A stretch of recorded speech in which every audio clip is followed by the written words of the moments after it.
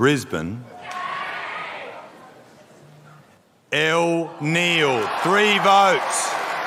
And I declare the winner of the 2023 Brownlow Medal, Lachie Neale of the Brisbane Lions Football Club.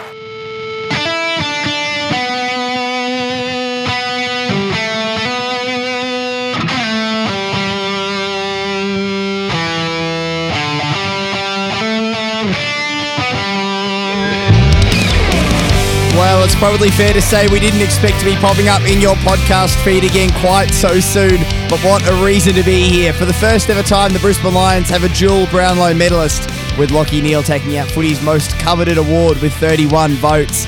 In 2020, he was the raging favourite. Last year, he was robbed by Carlton's lawyers, and this year, he came from the clouds to give us our first of 2 wins for the week over Collingwood, overtaking Nick Dacos late in the count to take the Brownlow home.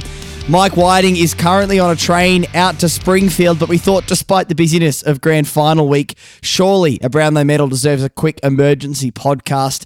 So here you are for 15 or so minutes only. And Mike, you flagged this a few months back as a possibility on the podcast. Are you feeling a sense of vindication this morning? I'd like to claim it, Dom, for sure. Certainly thought he was in with a big chance, but there's a big difference between having a big chance and actually winning it. So last night was loads of fun and super. Wasn't it a great count? Yeah. So exciting. 4 or 5 guys still in it at the start of the final round. But, yeah, I'm not surprised that Lachie won. It seems maybe I'm just reading into social media too much. It seemed like there was a little bit of surprise out there, but no, he had a fantastic season. It was always integral to Brisbane win, so not a surprise that he voted so well. I think he was surprised, Mike. Maybe as surprised as anybody. That looked like genuine shock on his face, not the false modesty you sometimes get from Brownlow medalists. I actually, speaking of the count, I was doing the radio show as it was finishing, and I had to go on air pretty much bang on a few minutes after 10:30, just as the final votes were being announced. So apologies to anybody who was driving, listening to Kiss FM last night in Brisbane, Sydney or Melbourne at about 10:30, because I think that was the most distracted radio segment that's ever been aired in FM radio, as I'm glancing over my shoulder constantly to see Lachie win it. I'm curious, Mike, a couple of quick questions about this incredible out of the blue win in some ways. Lachie has had 5 seasons at the Lions now. Where do you think this one ranks? 2023 compared to his other 4. Where would you put it just on first thought? First thoughts would be third. Yep. I feel like that 2020 year was just remarkable. Like you mentioned it off the top, he was a runaway winner and deserved to be. I feel like last year was maybe a tiny bit better as well. They're hard to line up though. I think that's just based on consistency. This year I feel like he had 15 or 16 terrific weeks and maybe 6 really quiet ones. There was a bit of a big discrepancy between those games, but those 15 or 16 great games were big reasons why Brisbane won. So it feels silly to be saying it's his 3rd best season at Brisbane and he's won a Brownlow, but that's probably the bar he set. Well, look, by the way, I'm loving the train sound effects. Doesn't this show the pace of Grand Final week? Just how much is happening at the moment? And I feel like I should do a brief welfare check on you, Mike. How are you doing amidst your first Grand Final week covering one of your teams? We're off to I don't want to say I'm fatigued yet, but I've got to pace myself through this week. Hasn't been much sleep the last few nights and been a lot of work. But anyway, that's fun. This is what you do the job for. So yeah. I just put my laptop away at the start of a story on Hugh McCluggage. So I'll get back to that later today. But currently on the way to speak to Lachie in a little while. So everyone that listens to this would have heard the Lachie Neale presser by the time. But that's what I'm on the way to do right now. Well, I hope he's more open with you guys than he was on stage. He didn't seem at all interested in doing the media last night. I think it was an incredibly reassuring sign that this Lions team are laser focused on a premiership, that legitimately he's wrapping up his Brownlow medal interview to get home to bed. I've never seen anything like that.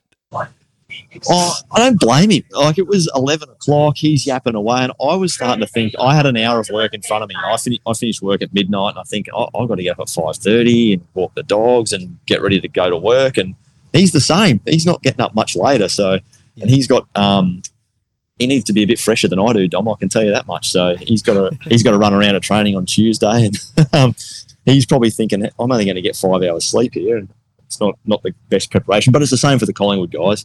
Nick Dacos was in the room. Darcy Moore was in the room down in Melbourne last night. So they're in the same boat. But I understand what he's thinking there. He's thinking, shut up, Hamish, let's wrap this up so I can get home and get some sleep. Now, obviously, the story's been well told, but pick 58 in the draft, and then we trade for him from Freo. We give pick 6, 19 and 55 and get Lachie and pick 30 back. It's very rare you trade in someone who goes on to be a Brownlow medalist. It's incredibly rare you do it for someone who wins the medal twice. Do you think there's now an argument that this is the best trade in AFL history, Mike? I reckon that argument will come out if Brisbane win on Saturday. Yep. Yeah, because that'd cap it, not just individually, but collectively. He was obviously, it wasn't just a coincidence that the year that he came was the year Brisbane jumped from 15th to 2nd, I think. So he was a major reason in the turnaround. Individually, he's got the accolades he deserves, and if he cap it off for the premiership, I think he might be onto something, Dom. That conversation would start in earnest Saturday night, Sunday morning.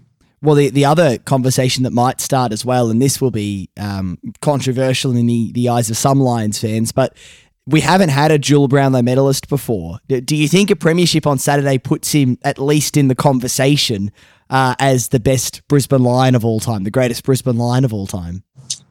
Not the greatest. That's going to be Mossy for as far as I can see. But I tell you what it does open. It opens up the conversation. These conversations happen, don't they, when we're trying to compare midfielders? It's like, where would he fit into that Fab Four midfield? People have asked that. Would he replace Voss, Black, Lappin or Akamana? So now it's probably not a conversation. He just has to be in there. Maybe it's Nigel Lappin that falls out. Maybe it's Aka. I don't know. But he has to be in that starting centre square, like the dream team, the dream Brisbane Lions midfield. Yeah, no, I think it's hard to mount an argument that a dual Brownlow medalist misses out in that instance there, Mike. Now, there are a couple of controversies around this. The first is that he wasn't named in the All-Australian team. First time that the Brownlow medalist didn't make the All-Australian team since Matt Prittis back in 2014. Do you think this is a bit of an embarrassing morning for the All-Australian selectors?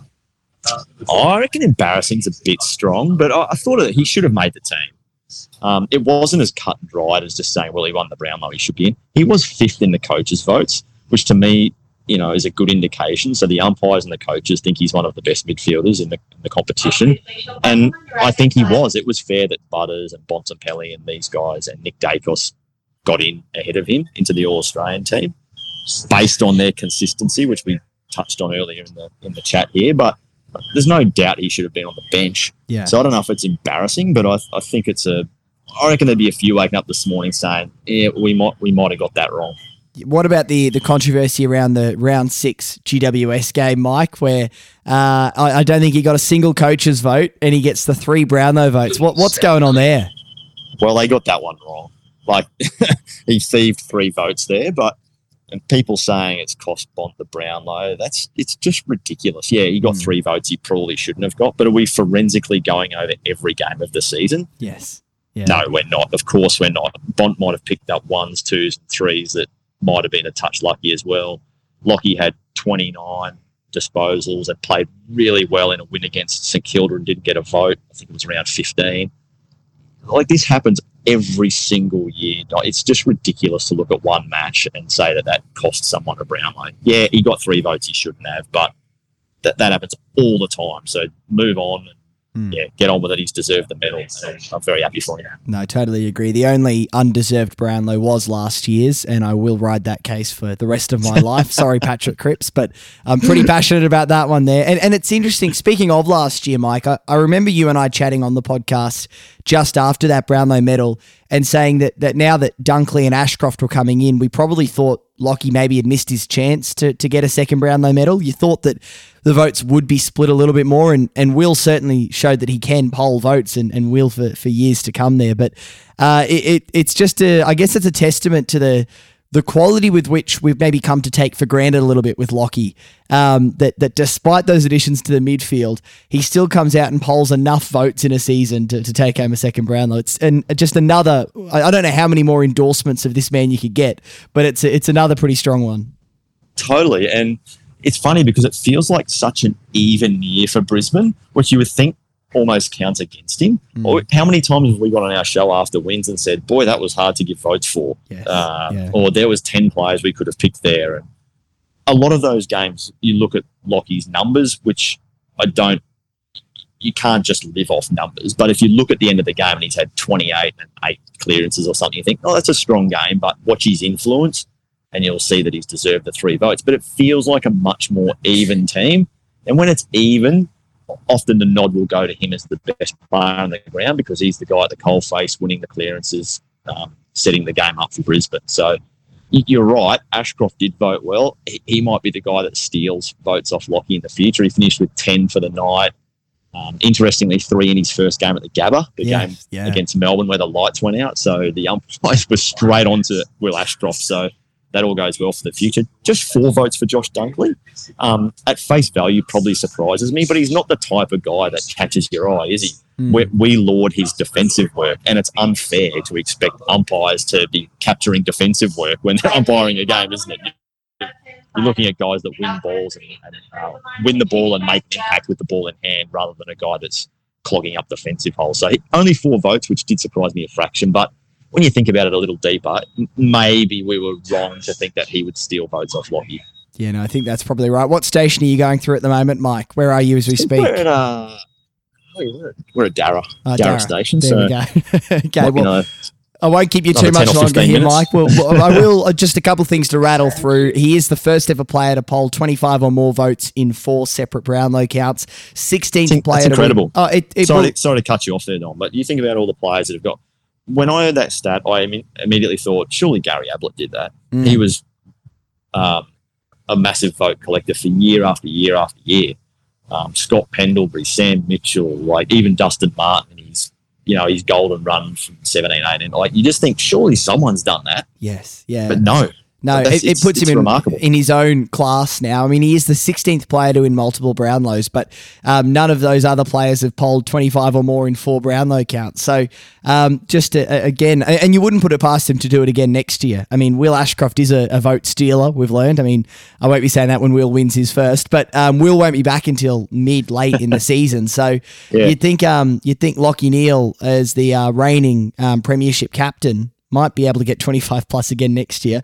Now, interestingly, when you look at the history of Brownlow medalists who then go on to play in the grand final that weekend, since 2000, we've had 10 of the Brownlow medalists for playing that weekend, although it's worth mentioning of those 10, Sam Mitchell in 2012 was a retrospective Brownlow, so he didn't know at the time that he was going to be playing in the grand final as a Brownlow medalist.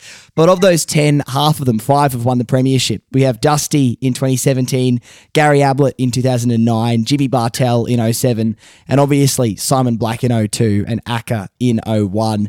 I mean, you speak about... I love these stats, Dom. Wow. This is outstanding research.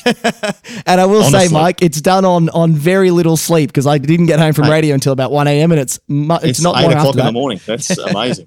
Well, it is. Look, it is the ultimate dream, I think, as a player, isn't it? As a footballer, the idea that in a season that, because everyone always says, would you rather the premiership or the Brownlow?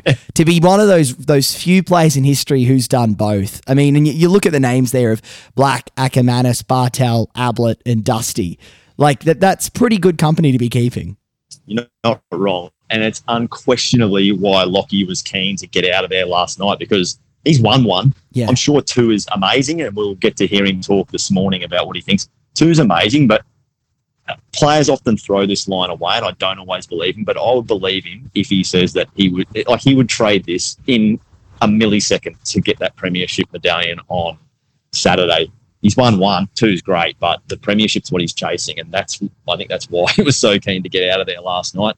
I'm sure he's very grateful and humbled by it all, but the eyes are on the prize, as you said, for Saturday. So that's the one thing left in his resume. Oh, I guess there's a couple of things. You could say Norm Smith as well, right? Well, and another Raw Deal medal. I mean, that's the one. Of course. I would imagine, Mike, when you go out to this press conference now. God, wouldn't this be embarrassing if you didn't win the Raw Deal medal after this? Yeah, well, look, we'd be thrown into massive controversy if that happened. We'll have to go back to our votes for the round 6 game against the Giants, hey? Yeah, we should.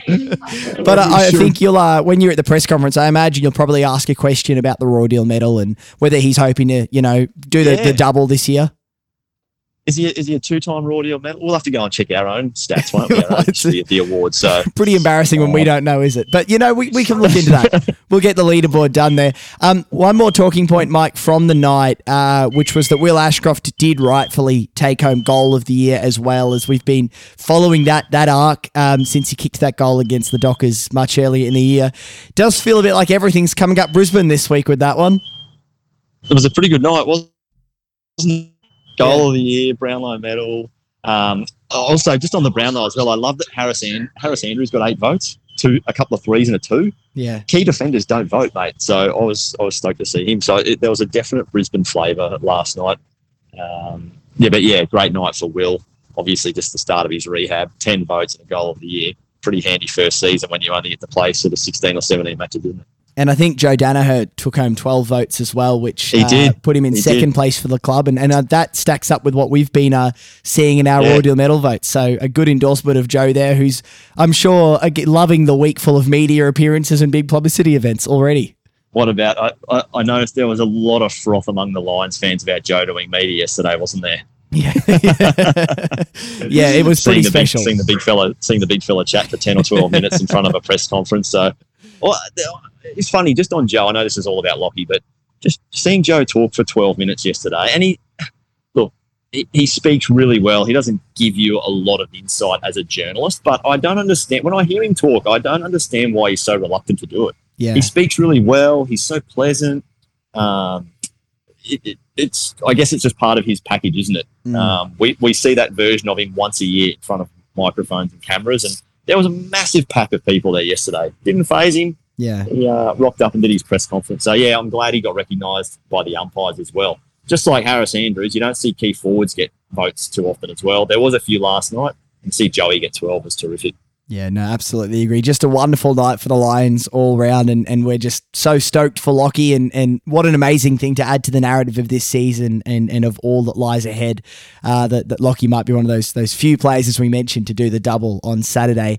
I will have to let you go very shortly, Mike. I know you got heaps to get to. I think the next time I'm going to see you is going to be down in Melbourne for our live podcast on Thursday afternoon. A quick update on Melbourne.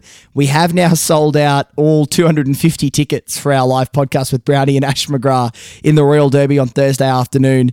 We initially had 180, I think, up for sale, Mike, and they went just from the Patreon sale in a couple of hours. I added another 50 or 60 or 70 or whatever it was Monday afternoon, and they were gone in 5 minutes, those extra 50 tickets, 70 tickets. So thank you so much, guys, for your support. It's going to be a packed pub, but how good is that vibe going to be at the Royal Derby on Thursday? Kane, the owner, thinks we might still be able to squeeze a few more in on top of that. So stay tuned to my Twitter feed. We might open ticket sales up one more time. Also, there has been an appetite on Twitter for some other events. And one thing we can now confirm is happening. This has been literally the last probably 16 hours. This has come together very rapidly, but we're going to be doing a Raw Deal grand final brunch, or early lunch, I guess you'd probably say, ahead of the game. We found a venue in Fed Square, actually, Mike, is the one that I think we're going with, where we'll be gathering together at about 10:30 on Saturday morning for food, a drinks package, and a pre-game preview from me and you before we all set off to walk together to the G. At around just after midday, we'll do that walk. And we may even have a special guest join us for that preview. So still working on that side of things, but we might be able to do that.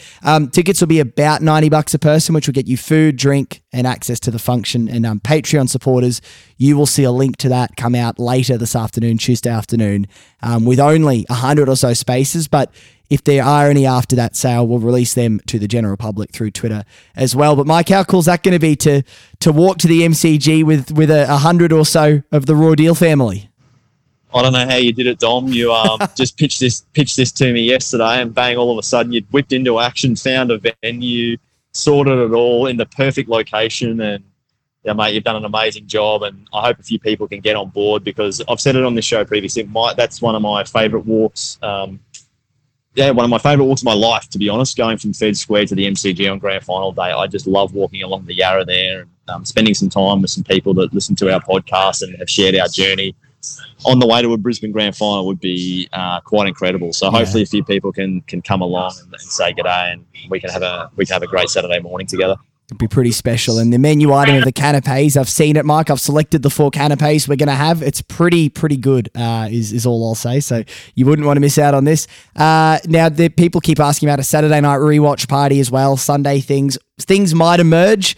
Just the best thing to do is follow my Twitter feed, and if anything does emerge additional to the Thursday live podcast and the Saturday brunch, you'll see it there. But it'll be great to share this week with a whole bunch of Lions fans. So can't wait to see many of you down there. For everyone else enjoying grand final week in other parts of the country or other parts of the world, just make sure you do. I think that the thing I keep reminding myself, Mike, is take a few minutes each day, if possible, just to actually stop and soak in this experience. You don't want it to go too fast.